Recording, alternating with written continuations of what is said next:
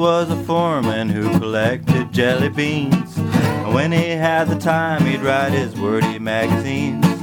And all of Joey's family would look at him with pride and say that Joey Detroit is a relative of mine.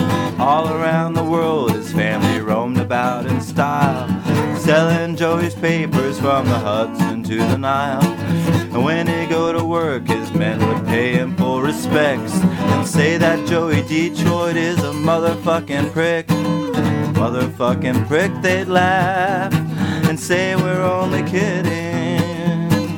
Joey is a real swell guy, and everybody knew it. He's a real swell guy. I guess he went and blew it. They say your job will kill you if you let it get to you. Maybe that's what happened with Joey. He was a real swell guy, and everybody said it.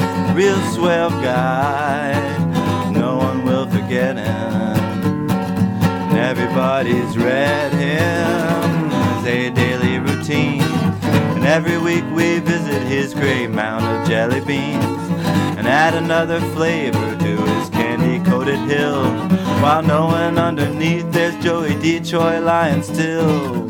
Till one day it rained and all the colors washed away and became brown. And then the mound became a globular asteroid of gelatin, which was very strange. And then the change, when that globular asteroid gelatin grew a pair of arms and legs and a set of grueling jowls that could just chomp you into shreds. And everyone rejoiced that Joey had risen from the dead. And they welcomed him with open arms and the club chewed off their heads. And it sang, why, oh, why are you people so thin? You're just a rack of bones with rubbery skin. To me you're nothing but a strip of bacon. Oh why are you people so thin? And it sang, why, oh, why are you people so lean?